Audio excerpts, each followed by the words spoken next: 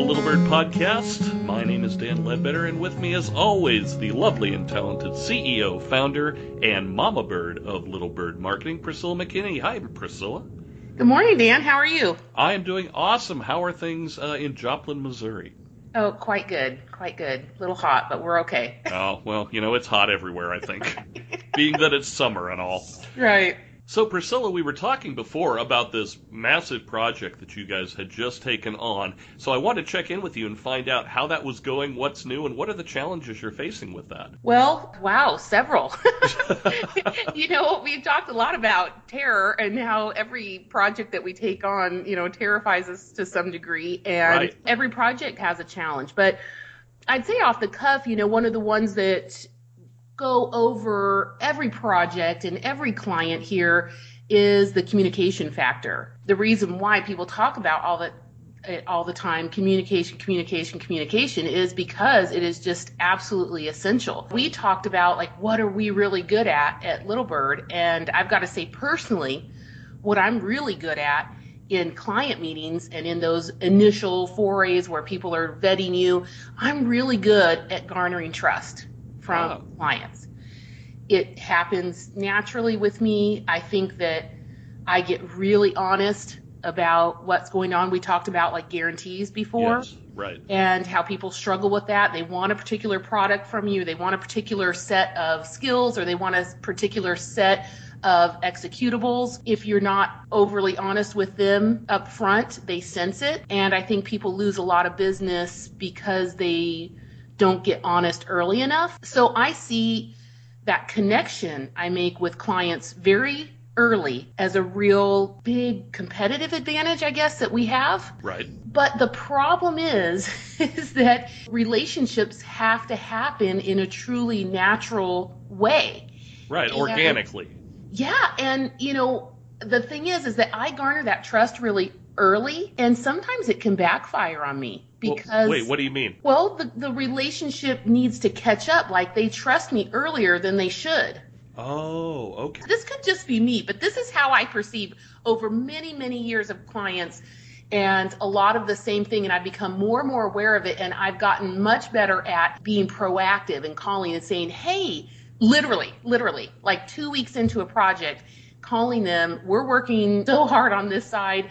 There's that first 2 weeks, especially first 2 or 3 weeks of a project where we are so busy working for the client, but we have nothing to show for it yet. Sure. And they don't know how hard you're working.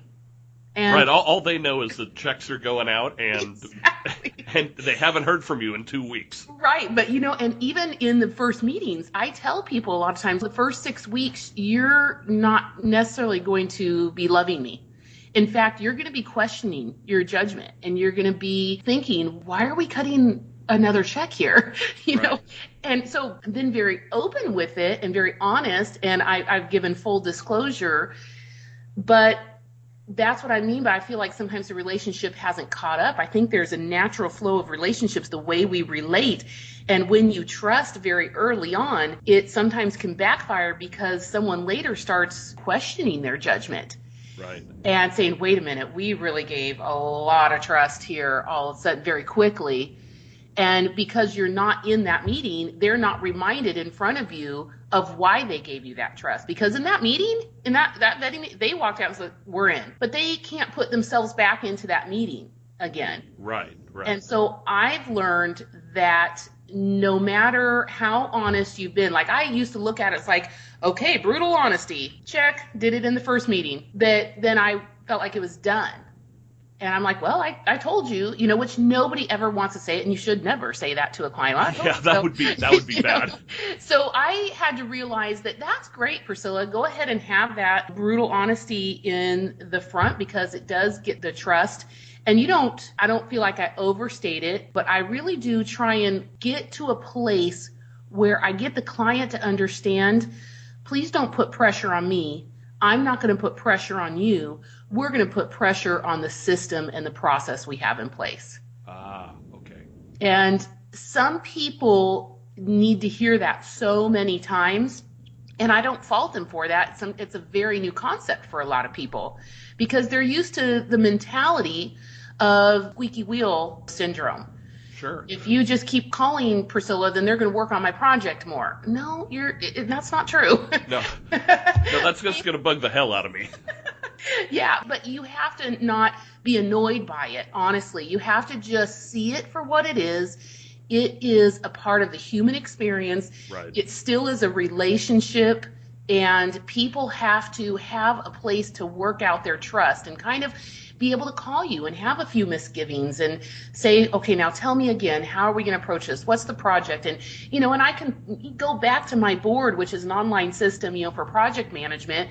And of course, they can see the conversations between everybody on my team, who's posting what graphic, what we're saying, what stats came in, what the price is for this thing, what the reach is that we're trying to do for this press release, who we're sending it to, how much this direct mail piece is going to, whatever. Right.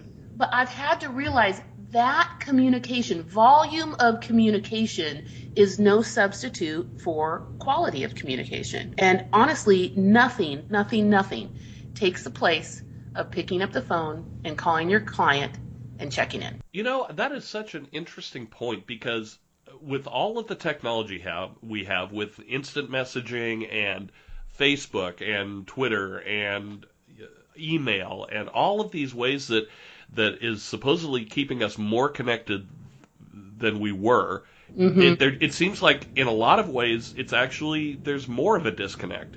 Well, and I wouldn't necessarily say there's more of a disconnect so much as there's a false connectivity. I don't think that we're any more undone than we used to be. It's Right. just that we believe that we're connected more.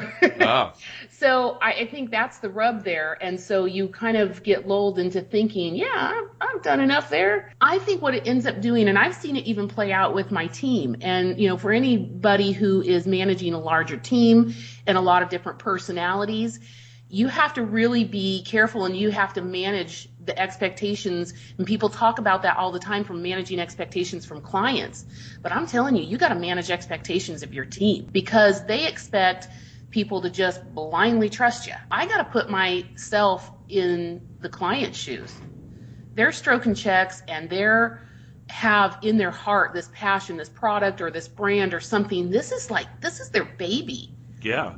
And they handed it over to you and were saying, can you help us here? Or here, watch this baby for a little bit, grow him up a little bit. Right. But you have to really be sensitive about how hard it is for someone to let go of the reins. Sure. And really, as any kind of agency work, that's what we're trying to do, honestly, is say, could you please get out of the way while we actually do what we think needs to be done with your brand? And so you have to kind of understand that you're putting the client in a very helpless position, which is ironic, because I have clients come in all the time and who've never worked with an agency. This is very common in my area, because it's uncommon to work with an agency. If you're in a massive city, and I talked about this before, because we have such a lower financial barrier to business ownership. Right. We have so many more people into it. You think about like in Chicago or Newport Beach or somewhere like that, just to rent a place or your office space requires you to have some serious funding. Right. Yeah, it does. Here, do you have $200? You can have an office.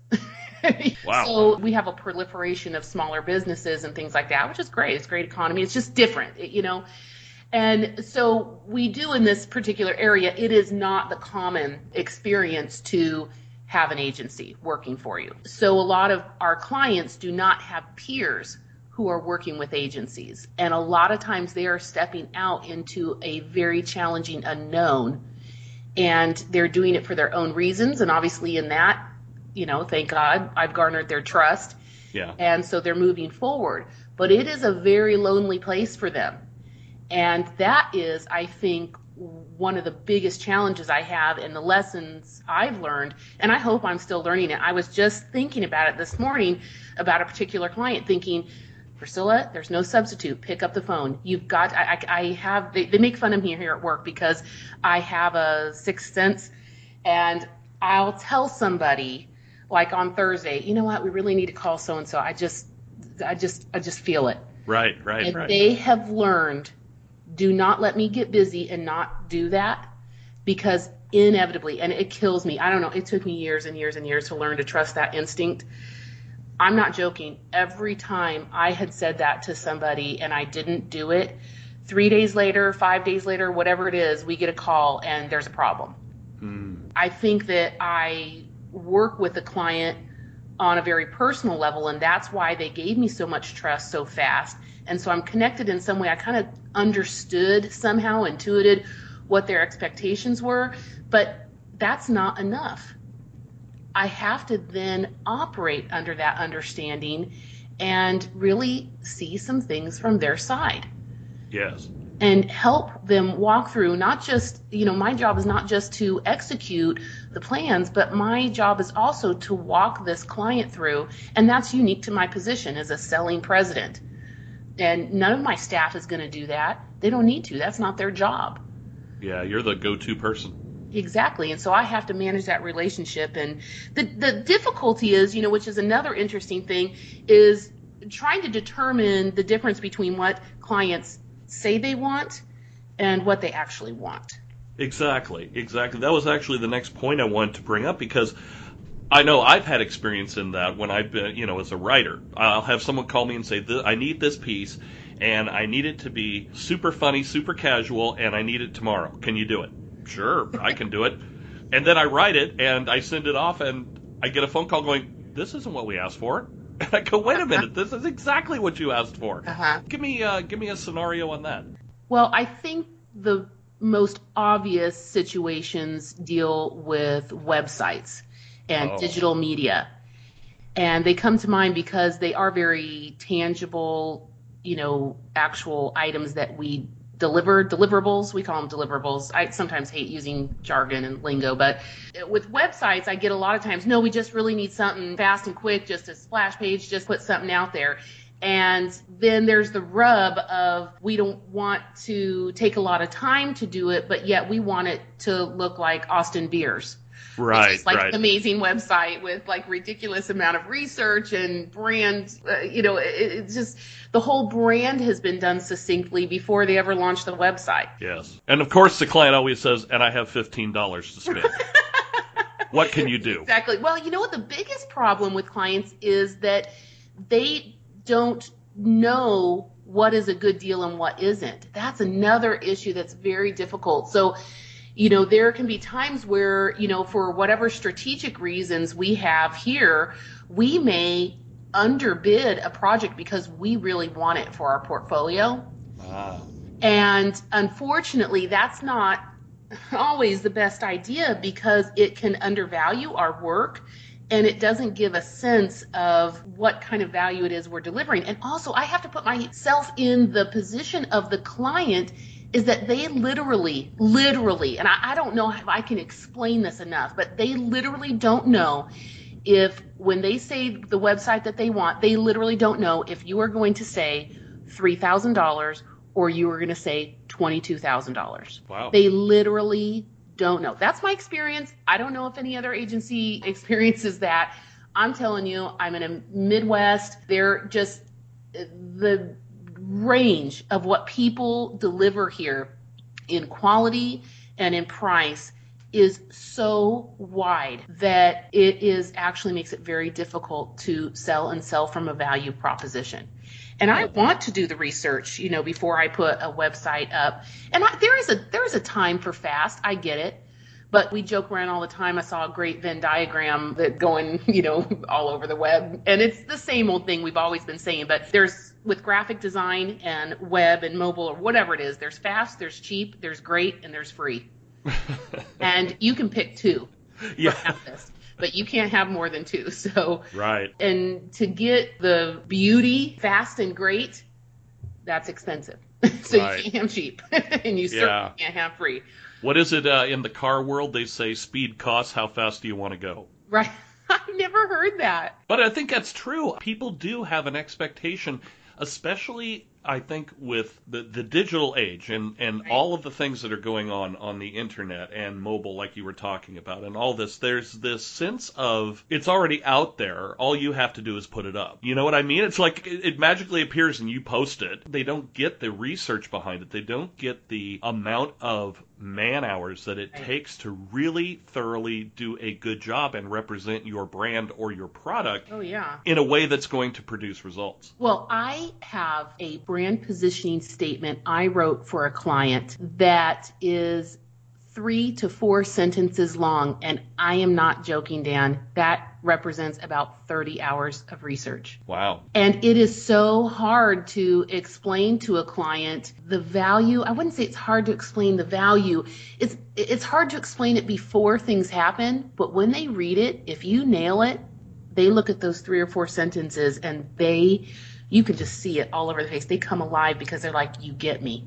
Right. This is what we are about. And it's so worth spending that time. We do a lot of brand proposals, and I get surprised. I mean, I really explain to them how many hours it takes. And luckily at this point, we have so many of them here. We have copies of things that we've done so they can see it.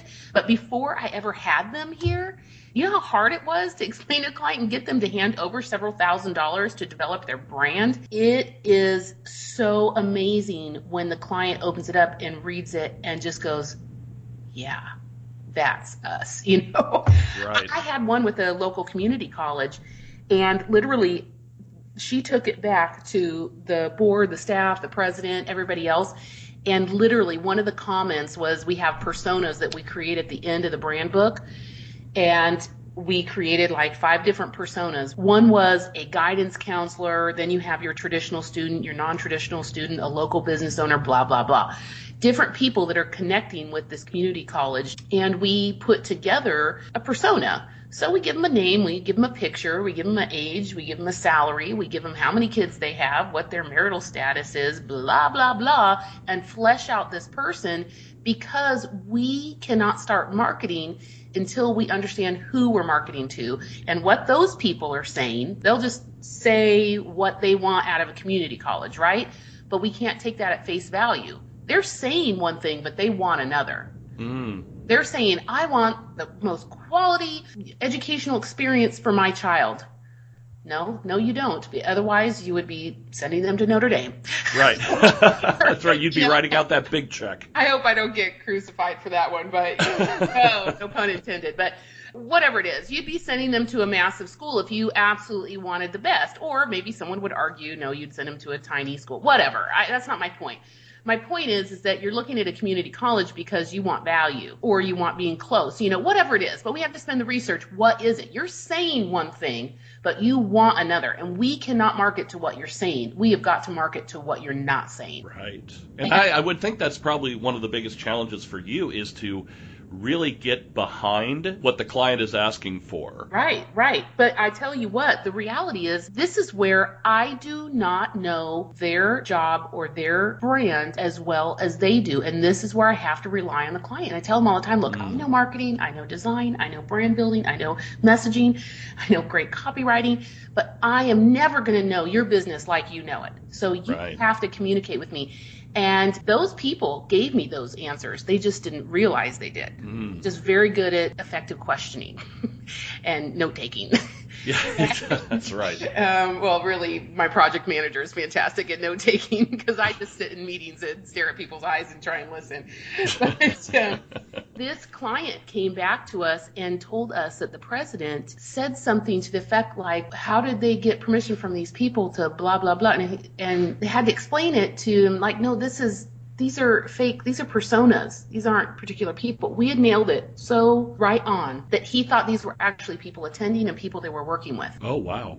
And I thought, oh my gosh, what a powerful statement and vindication that our research was worth it. That the client just thought, okay, this is it. And I'm like, okay, but now we can have the conversations about how we're going to organize the budget. Who on this list is the most important? Who do we need to target? But now we know what they're thinking and what they're not saying to you. And let's develop a plan around that. So I think that's what I was saying. Is like, I think there's two things. There's that idea of communicating with the client, managing their expectations, but I don't even know if it's managing expectations so much as just building the relationship. And I hate, that's so trite too, but it's just about recognizing that people are people. You're doing business with people. You're not doing business with machines. And they're going to wake up every morning with their own misgivings, with their own emotions about what's going on over there. And it's a fact that they can see it, but that's not what they're experiencing. They're experiencing this mild panic every day that we have their project and their baby here, and they're wondering if we're taking care of it. I wonder if it's akin to when you get your house remodeled and you walk into the house after day one of the teardown phase. Right. And it's just like bare studs on the wall and wires hanging out, and they go, oh my God, what have you done? Right. And you want to tell the client, this is totally necessary. Right. It may look bad now, but come back in 3 weeks. Yeah, exactly. And you're just like, really? I mean, and then the studs are there and, just wires hanging, and all the client is thinking, no matter what they're saying, they're thinking, oh my gosh, do you guys have a plan? Yeah, what have you done? I understand the need for, they can logically understand the need for tearing it apart, but they emotionally are struggling with the need to tear it apart. And right. So that's that big thing of, keeping them in the loop in a relationship that really is in line with the trust that they gave you. And the second thing is paying attention to what they ask for and what they say they want, and being able to really carve out a deeper understanding about what they really want, and putting that back to them and doing a check. Well, I hear you saying this, you're asking me for this, but what I really think you want is this. Is that true? And wow. So I say that with some humility, is that I don't always know either, but it's just awareness. And I think that, we get paid because we bring awareness to the brand. I think we bring some insight. And I think more than anything, we bring a lot of great questions. Right. So that is the way that clients feel like they're involved in their project. And I really think, regardless of the fact that you drop your kids off at daycare, drop your kids off at school, don't think that just because that parent dropped that kid off that they don't care what they're doing all day long. Right. They have entrusted them somewhere, but they are deeply invested in what is going on emotionally, and obviously in this particular case financially. So sure. And that's why I think communication is key. Yeah. And there's no real clear lines of exactly what you must do. But for me, my guiding principle is trust your gut and put yourself in the client's shoes as much as you can. And it's hard because I'm juggling, trying to manage other people. I'm juggling selling. I'm trying to all these other kinds of things. But I cannot stop really trusting that gut and doing what I can to continue growing that relationship. It's a must. It's a must. Well, Priscilla, thank you so much for shedding some light on that. This has been a fascinating conversation. Well, great. I have to actually go because I have a lot of phone calls to make, apparently. See what happens? Excellent. Well, listeners, we'd love to hear your feedback and your insight on what you've experienced in this area. So as always, you can leave a message on our Facebook page, you can leave a message on our website, or wherever you download this podcast from. So for the Little Bird Marketing Company, the home of cage-free thinking, this is Dan Ledbetter, along with Priscilla McKinney, saying have a great day.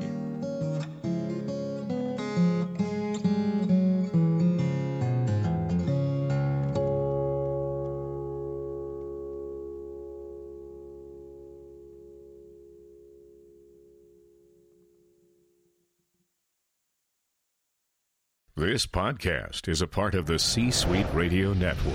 For more top business podcasts, visit c-suiteradio.com.